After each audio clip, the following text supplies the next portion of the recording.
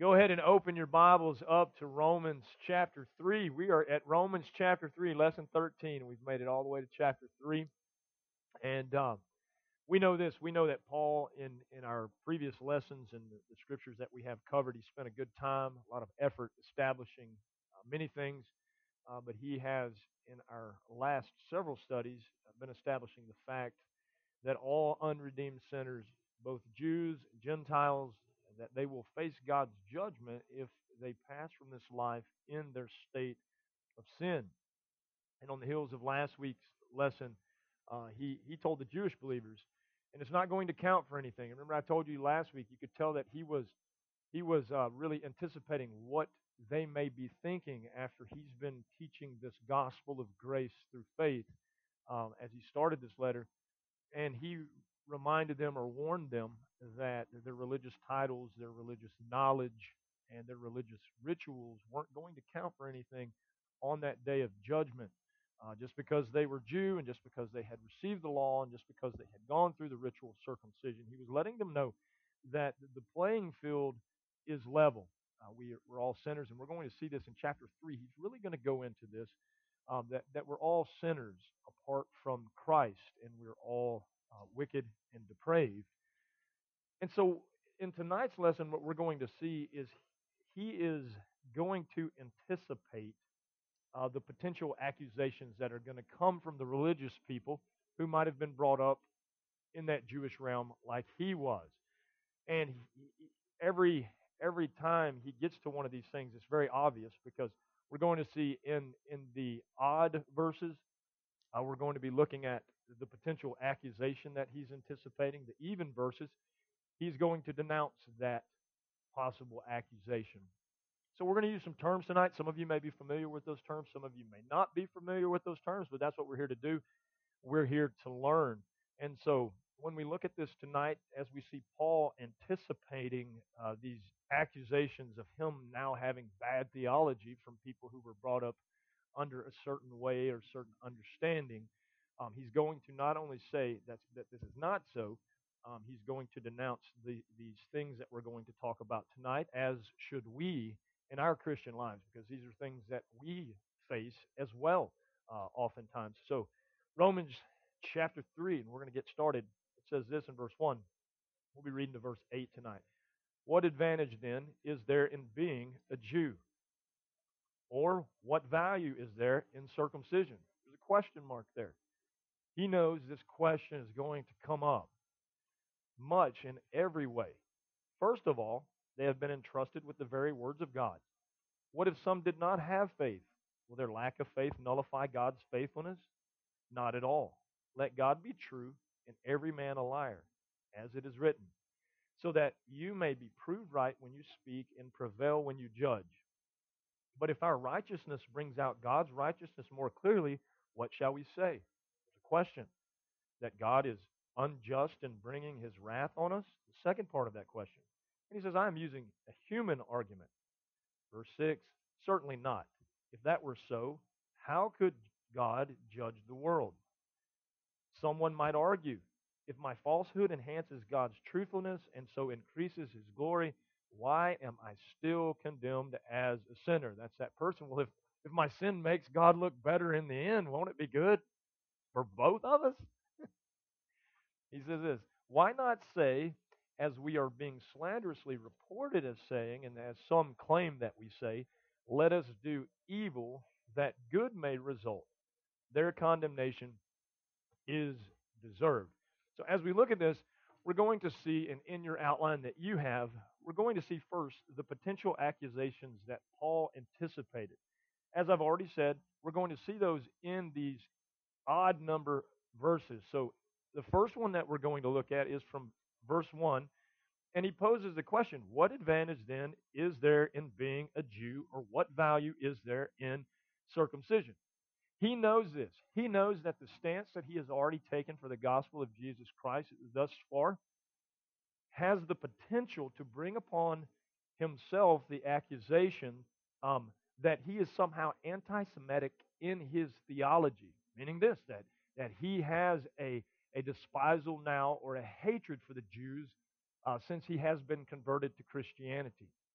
Please understand this. Paul, when he was Saul, was this devout Jewish leader, and he was climbing the religious ladder, and he was on his way, as the religious world defines it, to success and even notoriety. Very educated in that religion. In fact, we know this. When we first meet him in Scripture, he is persecuting Christians in the name of the Jewish faith. He is seeing Christians as a threat to everything that he's ever learned and everything that he believes. And now, all of a sudden, he just made a statement in our lesson last week that said all that counts for nothing. All that is not going to save you. All of your religious traditions and your rituals and all the things that have happened in the past, those things aren't going to count for anything on Judgment Day. So he knows this. He knows that there are going to be those people who think that he is anti-Semitic. We know the term anti-Semitic because of the things that we have seen in recent history with Hitler and the things that he did to the Jew. But we can go back and we can trace these things many times in the history of the Jewish people. We know that the Babylonians hated them, the Egyptians hated them, the Persians hated them. Uh, we can go on, and we can think of different people groups and individuals, be they huge nations or small little groups of people and sects. They have hated God's people. And Paul is making it very clear, and we'll make it clear in just a moment. He's making it clear that I know that you're going to accuse me of turning my back completely on the Jew, as many have done throughout history. He anticipated of being accused of being anti-Jewish in his teaching. And let me just say this is the farthest thing from the truth. As we continue to go through Romans, we're going to see that there is a connection that many times we miss. How many of you understand this? That were it not for the Jew, we wouldn't have a Savior. We're going to talk a lot about that in just a moment when Paul defends his stance against any anti Semitic accusations that he would have faced.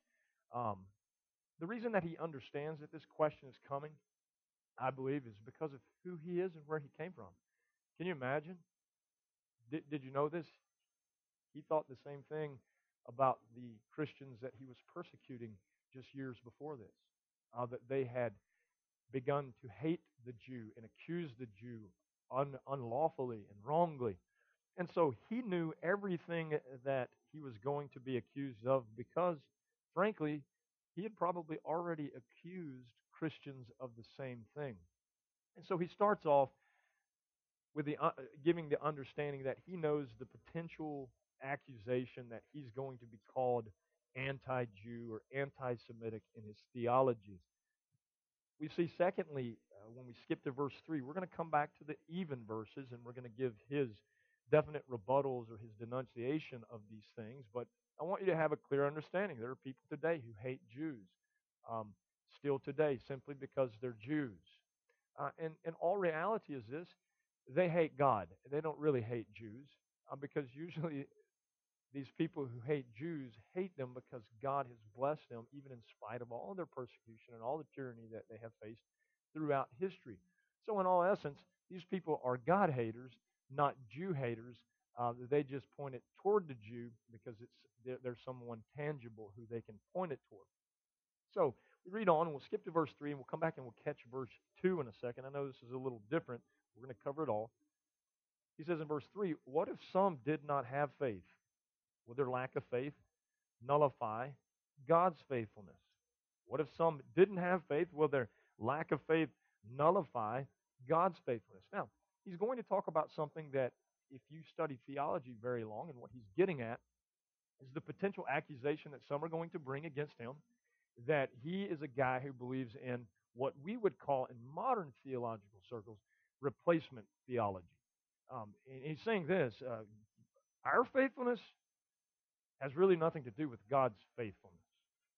Just because Israel has been unfaithful to God, I'll promise you this: he hasn't been unfaithful to them, nor will he ever be unfaithful to them. And he's going to get to that when we get to the even verse that goes along with this in just a moment. But he's talking about the potential accusation that he would have thrown at him, the accusation that he is a person who believes in what we would call replacement theology.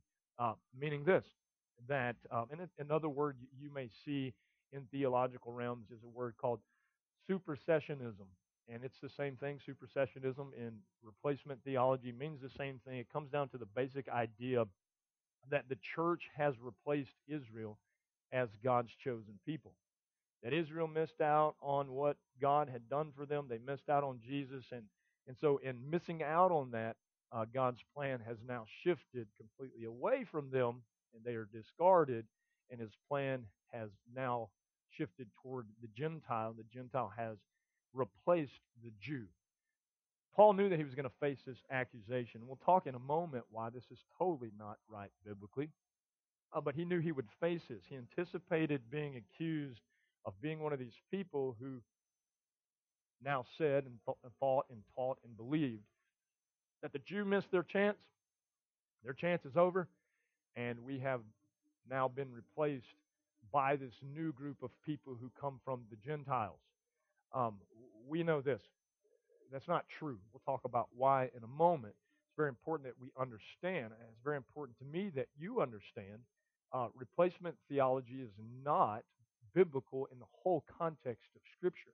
Why? Because we would have to erase God's faithful promises that have not been fulfilled yet, and we're not going to do that because I promise you this, they're going to be fulfilled. Why? Because He promised that they would. It has nothing to do with the faithlessness of Israel and has everything to do with the faithfulness of God. So, this idea of replacement theology was, and unfortunately still is, alive and well in many theological circles, even theological circles, and even like minded people that I know in evangelical circles.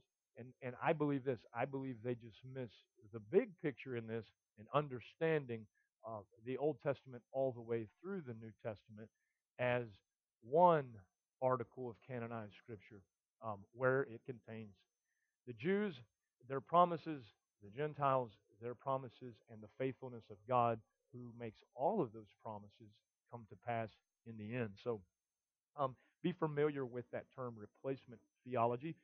Paul felt that he might be accused of this, that because the Jews weren't faithful, that means God's not faithful to what he's saying. So it's not what I'm saying at all, and we'll get to that in a moment. So we go to verse 5, the next odd verse in this passage.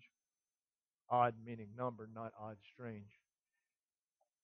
He says, but if our unrighteousness brings out God's righteousness more clearly, what shall we say? That God is unjust in bringing his wrath on us?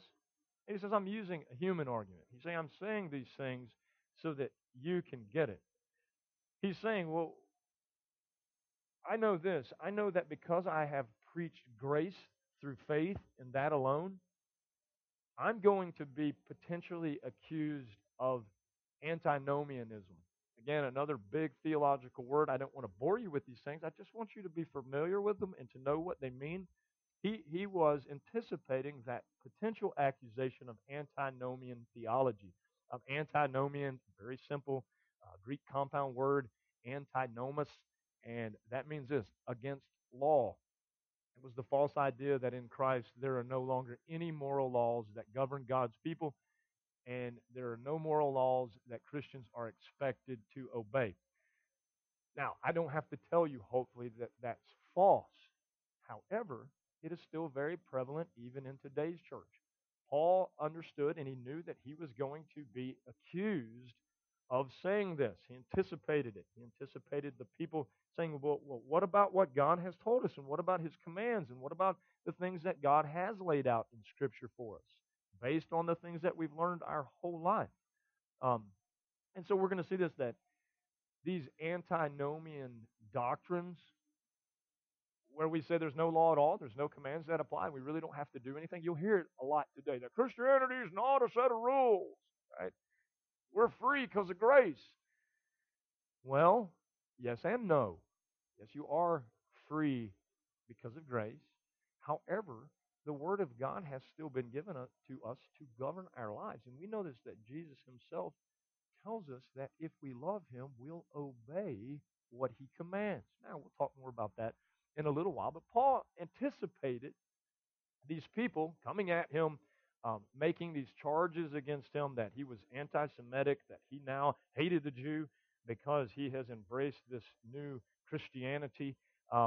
He felt that he could anticipate the potential accusation of being accused of being a supersessionist, meaning that he believed in replacement theology, that God was done with the Jew and was now only working in the lives of the Gentile believers.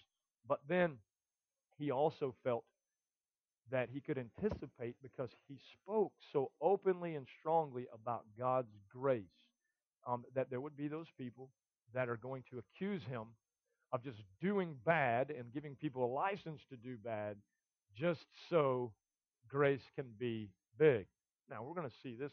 That's not Paul at all. In fact, I'm going to reference Romans a lot because he covers all of these multiple times as you study the letter to the Romans. So we see this, that he brought up the potential accusations that he anticipated were coming his way and that people were saying. He may have already known. In fact, he probably did. He probably had already gotten word about what people were saying of him and what they were accusing him of. Or he just knew that from his past, this is the way that people were going to react. So what he does, he then in these even verses, in the next section that we're going to look at, we see the denunciation of these potential accusations. Paul is going to openly tell them, I'm not anti Semitic. He's going to openly tell them, I am not for replacement theology or supersessionism. And then he's definitely going to tell them, I am not an antinomiist. I am not against God's commands. And we're going to look at that, and we're going to look at some scripture to tie all that together to see that he wants to establish all of this before we get into where he goes for the remainder of chapter 3. And he's going to then even level the playing field more. This is where we're going to see the things that we've heard before. There's none righteous, no, not one, and we're going to understand that a little better.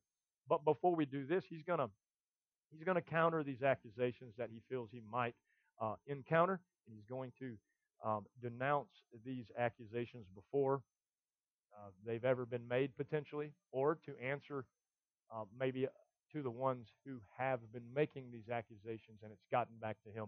So we see the denunciation of these potential accusations. Verse 2, in looking at anti-Semitism, Paul says in verse 2, after asking the question, what advantage then is there in being a Jew, or what value is there in circumcision? What does he say? Much in every way! Exclamation point. He's very adamant about that. First of all, they have been entrusted with the very words of God. He reminds the listeners that the Jews were important in God's providence and plan. God's very word, His commands, His law, all of the prophecies that we see, even pertaining to the Messiah, He's saying they are very important because they have been entrusted with these things. Not only that, they are very important because Jesus, our Savior Himself, came from their lineage. He is from their people. This is the path that God chose to bring Him through to enter into this world to be the Savior of all of those who would believe. And we know this first for the who? Jew, then for the Gentile. So as we look at this, we see that Paul is definitely denouncing any accusation of anti-Semitism, that he would hate the Jew or turn his back on the Jew or no longer want to have his connections to the Jews. He's saying they're very important. God's Word, the revelation of His glorious gospel, the gospel of Jesus Christ, all of these things were foretold through the Old Testament scriptures by the Jewish people, by the Jewish prophets, to the nation of Israel. Please understand that. There is something very important, and it is the providence of God that allowed that to happen. And we're not to take any other stance in trying to understand this. They're not to be hated. They're not hated by God, right? We know that we had a season in church history of anti-Semitism where even so-called Christians were hating the Jews because they crucified Christ. Can I tell you this? The Romans crucified Christ, right? Remember the story? Yeah, we know this. We know according to God's sovereign plan, the Jews turned Christ over to be crucified because it was according to God's plan and His providence. It had to be that way. He came unto his own, and they recognized him not. Listen, that's in our best interest as Gentiles. Please understand that. Anybody thankful that God extended His grace and His mercy to the Gentiles? Yeah. So when we look at this, we have to see that Paul is not advocating anti-Semitism. He's saying the Jew has a very important part in God's greater plan. Y'all do this if you don't believe me. Just take your Bible, right, and go to, well, let's really do this. Go to Acts. And let's go,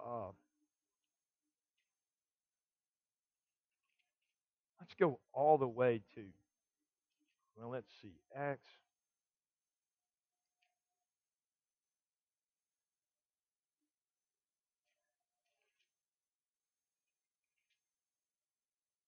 Go to 10. Put your finger there. Acts chapter 10, Peter has a vision. This has to do with a man named Cornelius that he's about to meet, right? Who was a what? Gentile. Now, do this. Here's your Bible. Hold it like this. All of this, Jewish. This, that's where you got in on the deal. Y'all do that little experiment. You can't be anti-Semitic. You can't say that God, he doesn't care about the Jew. In fact, He used the Jew to bring us into these promises. So please understand that. When we look at this, Paul is standing his ground and he's saying, guys, that's the furthest thing from the truth. That's not what I am. In fact, even Paul himself, we know this in Romans chapter 11. We're going to get there. I'm not going to spend a whole lot of time there because when we get there, we are going to spend some time there. But I have to go to Romans chapter 11 and look at some things that he said. He says in Romans 11:28, as far as the gospel is concerned, they are enemies. He's talking about the Jews on your account. But as far as election is concerned, watch this. They are loved on account of the patriarchs. For God's gifts and His call are, say it with me, class, irrevocable. Please understand, God still has a love for Israel, a deep love that we really can't fully understand because it is an everlasting love. We see it written about in Scripture. Jeremiah says this in Jeremiah 31, in case you want some Old Testament ammo tonight. Look at verse 3. It says, the Lord appeared to us in the past, saying, I've loved you with an everlasting love. Talking about Israel. I have drawn you with loving kindness. I will build you up again, and you will be rebuilt, O virgin Israel. Again, you will take up your tambourines and go out to dance with the joyful. Again, you will plant vineyards on the hills of Samaria. The farmers will plant them and enjoy their fruit. There will be a day when watchmen cry out on the hills of Ephraim, come, let us go up to Zion, to the Lord our God. Now, I want to remind you of something that has not happened and has not happened throughout history since Jeremiah prophesied this. So I'll tell you this. The Jews are still important to God. He has an everlasting love and an everlasting covenant with these people. Paul was not saying, turn your back on them. He was not saying to those Jewish believers here in Rome, hey, just forget about all the Jewish things. Now, he's definitely not going to tell the Gentiles to become Jewish in their beliefs either. But what he's saying, we can't hate, we can't discard these people because these people have been greatly used by God for God's greater glory and His greater plan to usher in salvation to all who will believe. So he denounces anti-Semitism. He goes on in verse 4, again, looking at the even verses now. Verse 3 said, what if some did not have faith? Will their lack of faith nullify God's faithfulness? Here's Paul's answer, his rebuttal, his denunciation of replacement theology that so many people want to believe in. Not at all. It is not at all! Exclamation point. So he said it like this, not at all! It's not happening. Watch what he says. Let God be true and every man a liar. Why? Because we're unfaithful and He's faithful. So that, because it is written, so that you may be proved right when you speak and prevail when you judge. Anyone here ever been right every time you've spoken? Right in all the judgments that you've made? Truthful in all the things that came off of your lips?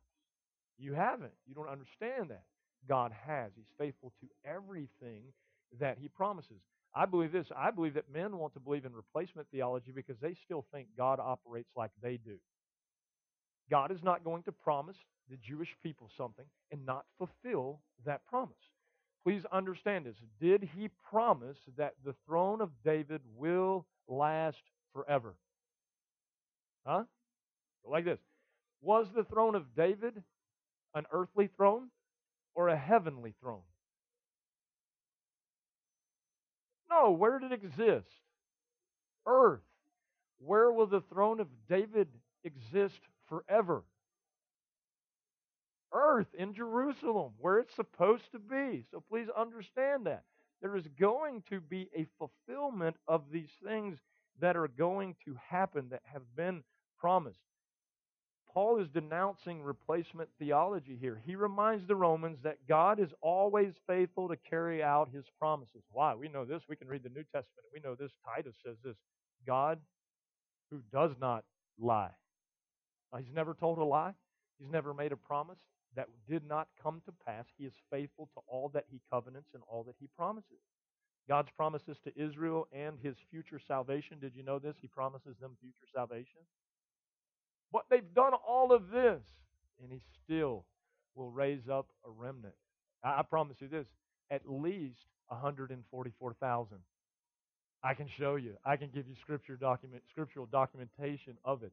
You say, well, how do you know those 144,000 are the Jews? Because the Jehovah's Witnesses say they're Jehovah's Witnesses. I got news for the Jehovah's Witnesses. It says 12,000 from the 12 tribes of Israel. I'm not a great mathematician, but 12,000 times 12 is 144,000. And he says they're from the 12 tribes of where? Israel. So thank you very much. There will at least be 144,000, and there will be more than that because that's 144,000 who will be on fire for Christ, understanding this half and now understanding this half. They'll have a greater understanding of the whole, and they will be warriors in evangelizing their people in the latter days. And so please understand that. He's saying, I don't believe, nor would I ever promote replacement theology. So stop making these accusations. God is faithful to what He's promised. He is truth, and everything else is a lie. His promises remain. His faithfulness will not let Israel falter. Romans chapter 11, going back there, backing up a little bit to verse 25, he says, I do not want you to be ignorant of this mystery, brothers, so that you may not be conceited. Israel has experienced a hardening in part. Complete hardening? What does he say? In part. Until the full number of Gentiles has come in. And so all Israel will be saved. As it is written, the deliverer will come from Zion. He will turn godlessness away from Jacob. And this is my covenant with them when I take their sins from them. Think about that for a second. He's letting you know there. Paul is reminding even the same group of people later on in this letter. He's still got a plan for Israel. He's not done with them yet. They haven't been replaced.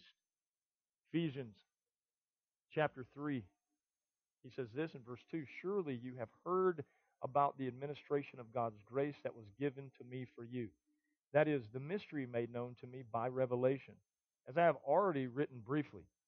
In reading this, then you will be able to understand my insight into the mystery of Christ, which was not made known to men in any other generations, as it has now been revealed by the Spirit to God's holy apostles and prophets. This mystery is that through the gospel, the Gentiles are heirs together with Israel, right? Members together of one body and sharers together in the promise in Christ Jesus. So he is letting you know that we, as Gentiles, are sharers with the promises that He's already made Israel. The salvation that Jesus came here to pay for and to bring to this earth, watch this, pay attention, first for them, then for us. We have been engrafted into their promises. So if their promises have ceased in the idea of replacement theology, so have ours. So have ours. That's what Paul just told us when we read that in Ephesians. We also see, if we read in Luke, if you don't want to just take Paul's word for it, we'll look at Jesus giving a little prophecy. This prophecy here, we know, if you've studied for any amount of time any prophecy, we see this as a pattern that we see in a lot of the Old Testament prophets. They would give a near prophecy, something that was going to happen soon, that would also correlate with a far prophecy, something that was going to happen later. Jesus uses this same prophetic language here in Luke 21. Verse 20, he says, when you see Jerusalem being surrounded by armies, we know this, the near prophecy that he was speaking of was 70 AD, when Jerusalem was surrounded by the armies of Rome. He says this, you will know that its desolation is near. But he's also talking about that far prophecy, when the armies of the world are going to surround God's holy city. Please understand, he goes on, he says, then let those who are in Judea flee to the mountains. Let those in the city get out. Let those in the country not enter the city. For this is the time of punishment in fulfillment of all that has been written. Watch. There was a persecution that came upon the Jews in 70 AD. That was the near prophecy. There is a time of tribulation that is going to come upon the Jews. We know this in the end, or according to what I believe. In the end, and what Scripture says, there will come upon them a great tribulation before the millennial kingdom is established. And so we see he gives that near prophecy, 70 AD again, and that far prophecy, that time of tribulation. He said how dreadful it will be in those days for pregnant women and nursing mothers. There will be great distress in the land and wrath against this people. They will fall by the sword and will be taken as prisoners to all the nations. Jerusalem will be trampled on by the Gentiles until the times of the Gentiles are fulfilled. Watch this. Near prophecy, continuing prophecy, all the way to that far prophecy. Did you know this? That piece of land has been trampled on by the Gentiles since then. Did you know this? The Temple Mount that is so sacred to the Jew, they can't even ascend to the Temple Mount because it is controlled still, even to this day, by the Gentiles. So please understand that. We know that they are going to have their time of restoration. We know when this is going to happen. If you study Scripture in its entirety, Jesus is going to come back for what we know as the millennial reign, a 1,000-year period. And the throne of David is going to be established upon this earth, and the Jew is going to dwell with their Messiah forever. That is why we can look back at Isaiah 53. The Jews in that moment are going to look back at Isaiah 53, and they're going to see this, just as Isaiah did. Surely he bore our iniquity. Surely he went to the cross and he died for us. Surely he is the Savior who came to rescue those of us who are sinners. They're going to see that as we all have seen it being revealed to us on this end. They are going to see it on that end. And the promises of salvation for Israel and the remnant that God is going to sovereignly raise up in them, I promise you, they're going to be fulfilled. And all of those believing, redeemed Jews will dwell with God in Jerusalem as Jesus is there on his throne for a 1,000-year period. The interesting thing is, we will return with him, having already been, and I'm still one of these guys who believe in it, raptured up, because the church has already been taken out, because we are the believers. Now, who does that consist of? The Gentile church, or the church that's made up of all believers, be they Jew or Gentile? Yeah, it's all of those who come to Christ before this day that Jesus said is going to come in the end. So, now we're not here to talk eschatology tonight. You may agree with that. You may not. I don't really care. That's not what we're here to talk about tonight. One way or the other. If you want to talk about it, we can. It's fun. But when we look at the big picture of things, Many people who don't understand or don't want to believe in the rapture, premillennial reign, the millennial reign, they don't want to believe in these, the premillennial rapture, excuse me, and the millennial reign. They don't want to believe in these things because a lot of these guys, a lot of times, are replacement theologians. They think the Jews have already missed their opportunity. That's why they don't want to believe these things. That's why they can't entertain them.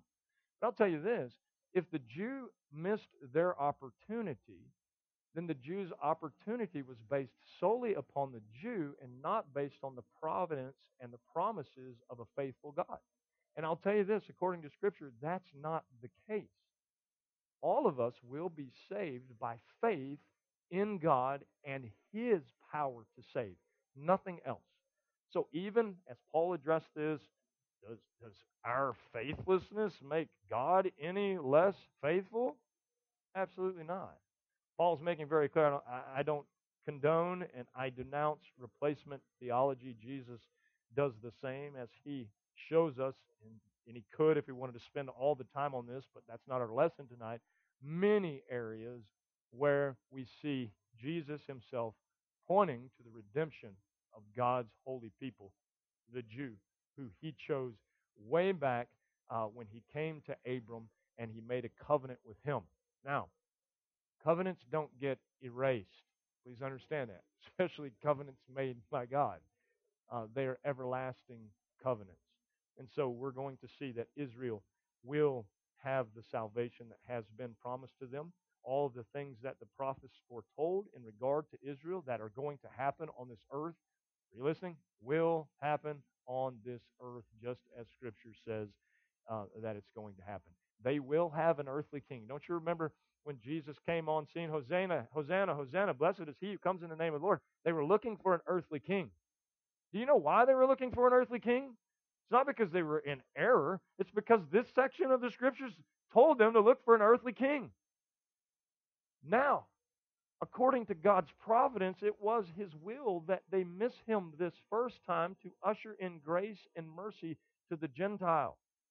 And, watch this, they're still going to see their promise of the earthly king fulfilled, and they are going to bow down and they're going to worship Him in the city of Jerusalem, in that holy city where His throne, the throne of David, will be. I promise you, for 1,000 years, they're going to get to enjoy their Messiah. It's been promised to them.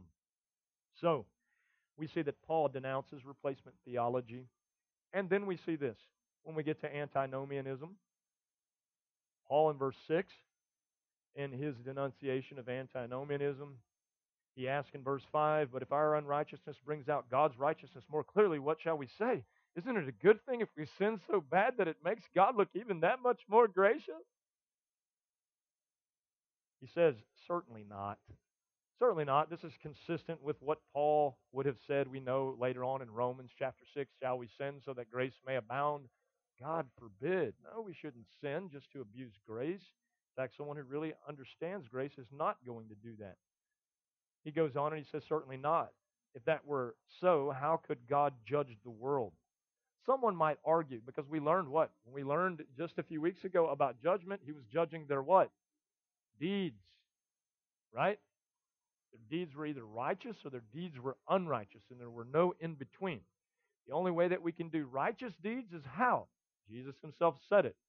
He said, apart from me, you can do nothing. He was talking about righteous deeds, bearing good fruit. You can't do it. When you're apart from Christ, all you can do is bear bad fruit, those deeds that come out of your life. Apart from Christ, and you are unrepentant, haven't believed and trusted in Him, you will be judged for your deeds. Every law that you have ever broken, you will stand before God as a transgressor. Please understand that. He says, certainly not. If that were so, how could God judge the world? Someone might argue, right? He's already anticipating these things. I told you that. Someone might argue, if my falsehood enhances God's truthfulness and so increases His glory, why am I still condemned a sinner? We see what he answers. Why not say, as we are being slanderously reported as saying, and as some claim that we say, let us do evil that good may result. Their condemnation is deserved. Anybody who says, let us do evil so that good may result, their condemnation is deserved, he said. But he's saying this, that's not what we're saying. That's everything that we're opposed to. We're not antinomian in our theology. Grace is freedom from sin, it's not freedom to sin. Paul was making that very clear because people, even in today's time, still get that a little mixed up, don't they? Right? Grace is for Saturday so that I can receive forgiveness on Sunday. Huh? Don't let the conviction be so obvious. But isn't that the way people live their lives? Paul's saying absolutely not. Grace is freedom from sin, not freedom to sin. Willful, unrepentant sin and the abuse of grace is never, ever, ever, nor will it ever be accepted by a holy God, or will it be accepted according to His holy word or His very nature. Romans chapter 6, as I've already told you, Paul said it. What shall we say then? Verse 1, shall we go on sinning so that grace may increase? By no means.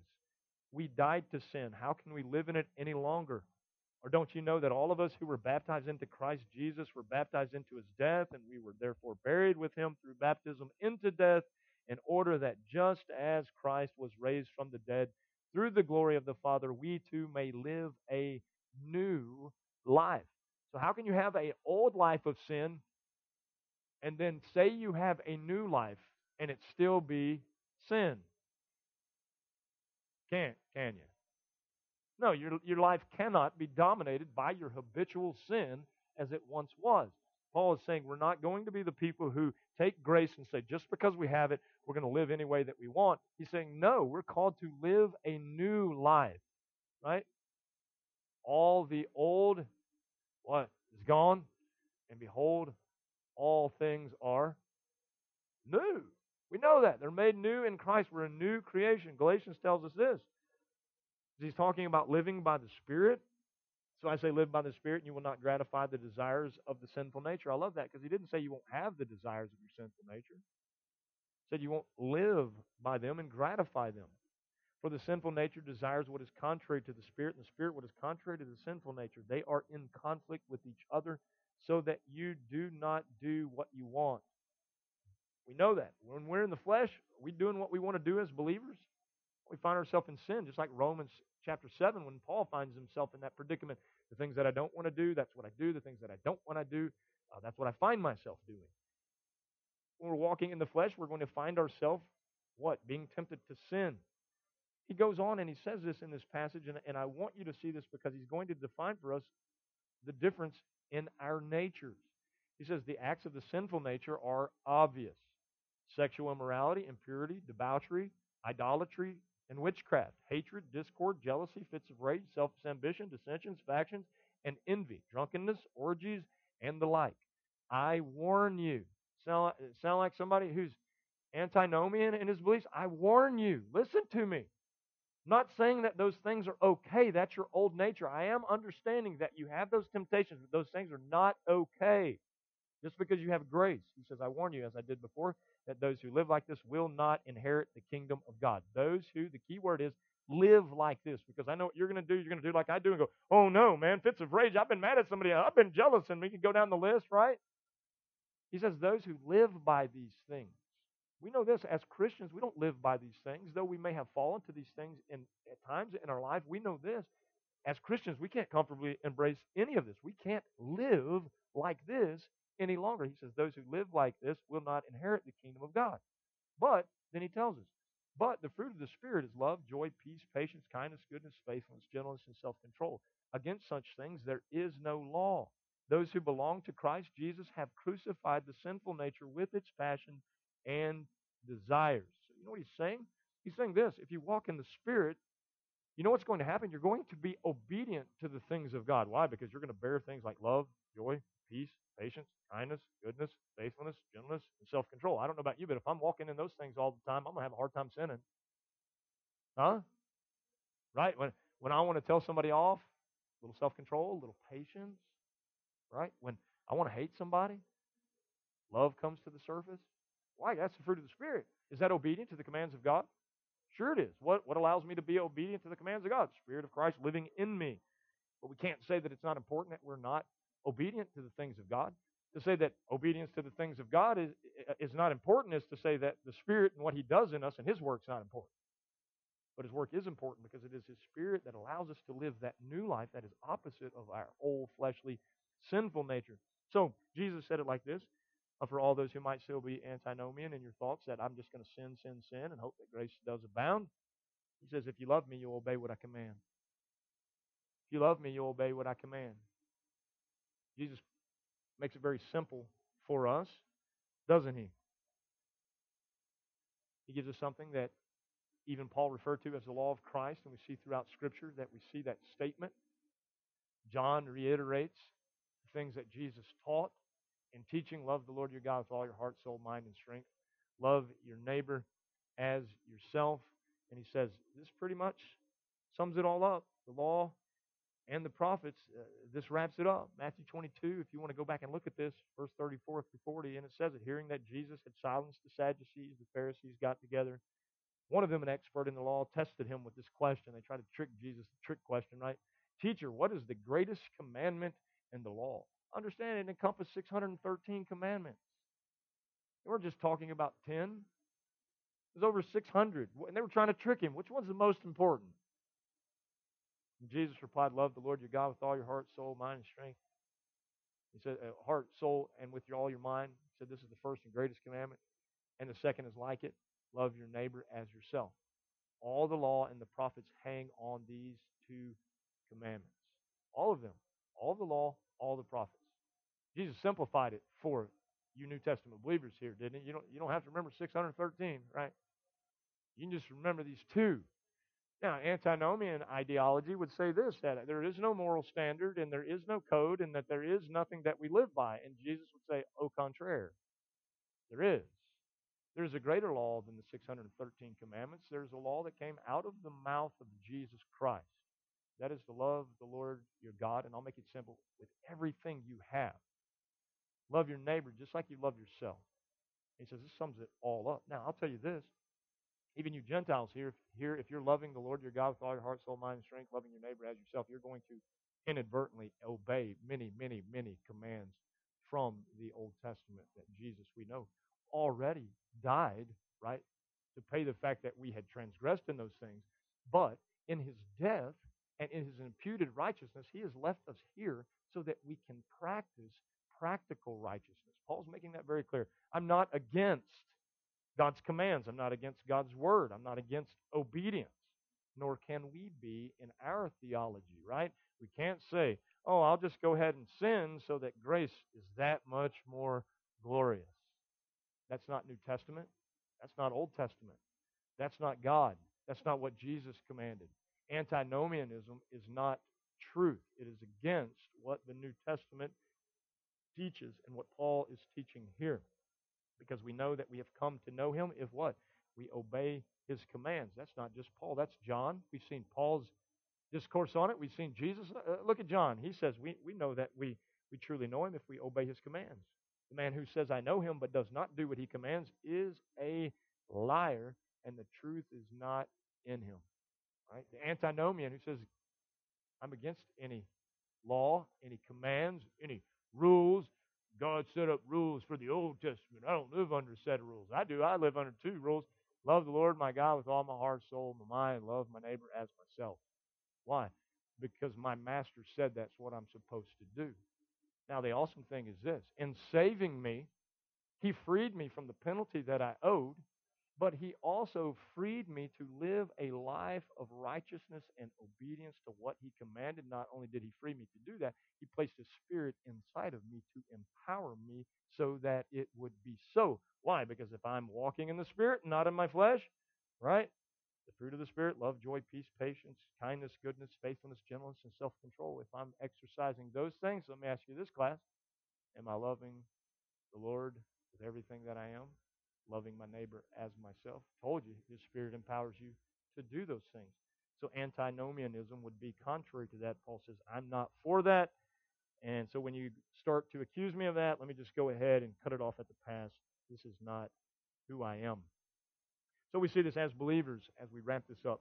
As believers, we must realize that God still has a plan for His chosen people. Right? Anybody remember that term? We anti-Semitic. We don't turn our back on them or think that they're useless or hate them. They are important people, God's chosen people, Israel. And He raised them up for His task and His purpose, and He will raise them up again to fulfill the promises that He has made to her. We must realize that as the church, those of us who are Gentiles here today, and we're believers saved by grace through faith in Jesus Christ, we have not replaced Israel in the schema of things. Please understand that. Ephesians tells us also that He is making one man from the two. Right? So people want to argue all the time about who's the bride of Christ. Those who come to Christ are His bride, right? You can put whatever label on them you want to, they're His bride. So, whether they be the Gentile, whether they be the Jew, there is promises that He will fulfill for both, bringing them under one heading in the end, His people, to fulfill exactly what He told Abraham that He was going to do, to raise up this nation from every tribe, every tongue, every nation, every language. And so we see that the promises to Israel are not invalid now. They are still 100% true and valid. And just because we are in the time of the Gentiles, and we are in the church age, in the season, it doesn't mean that Israel won't have her day according to Scripture. Because I tell you this, she will. Go read. I mean, Revelation, the church leaves somewhere, right? Not mentioned. And all of a sudden, it becomes all about Israel again. And I'm thankful for that. You know why? Because that's my God, and I wouldn't want Him to be anything less than totally faithful. He's going to be totally faithful to them. And then we must realize, as New Testament believers, how the commands of Scripture apply to those of us who are in Christ today. It's not as if we throw away God's commands, right? He has empowered us to be obedient to the things that He requires of us. As we walk in the Spirit, let me just tell you this, as you walk in the Spirit, you will walk in obedience. You walk in the flesh, you're going to pick up the old nature, right? And with it, you're going to pick up sin. So, Paul anticipated these things, these accusations. He confronted these accusations. He denounced possible, um, enemies coming against his theology. He said, no, here's what I believe. Here's why I believe it. And he gave us scripture to back it up. Next week, we will be moving into learning about that even playing field a little more, that we are all unrighteous in the eyes of God. We are all sinners, and that is why Jesus Christ came to this earth, first for the Jew, then for the Gentile, just as we learned way back, Romans 1:16, when Paul said, I am not ashamed of the gospel, for it is the power of God unto salvation to all who believe, first for the Jew, then for the Gentile. Let's pray together. Father, we love you. We thank you so much for your word. We thank you for the truth that it contains. God, I pray tonight that we learned something. I pray tonight that maybe something in our life changed because of seeing the truth. God, I pray that we rejoice tonight as believers of knowing that you have a great plan.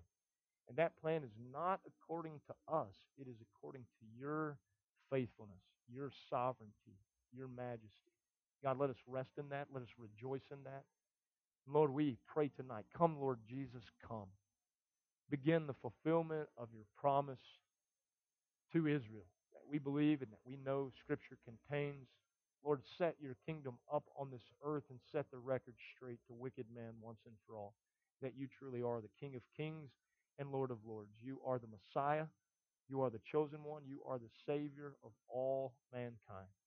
Lord, I thank you for your grace and your mercy that you've shown me through your cross. I thank you for the gospel that was used and that was preached to open my eyes. I thank you for your Spirit who quickened my spirit, made me alive when I was once dead. And I give you all the praise. Be with these men as they leave. Challenge them by your Spirit to be faithful men of God in their homes and their workplaces. And Lord, we ask that if it be your will, that you bring them back safely this Sunday, that we would worship you together. And thank you once again that you are our risen Savior. We love you. Again, we thank you for the privilege of being your children.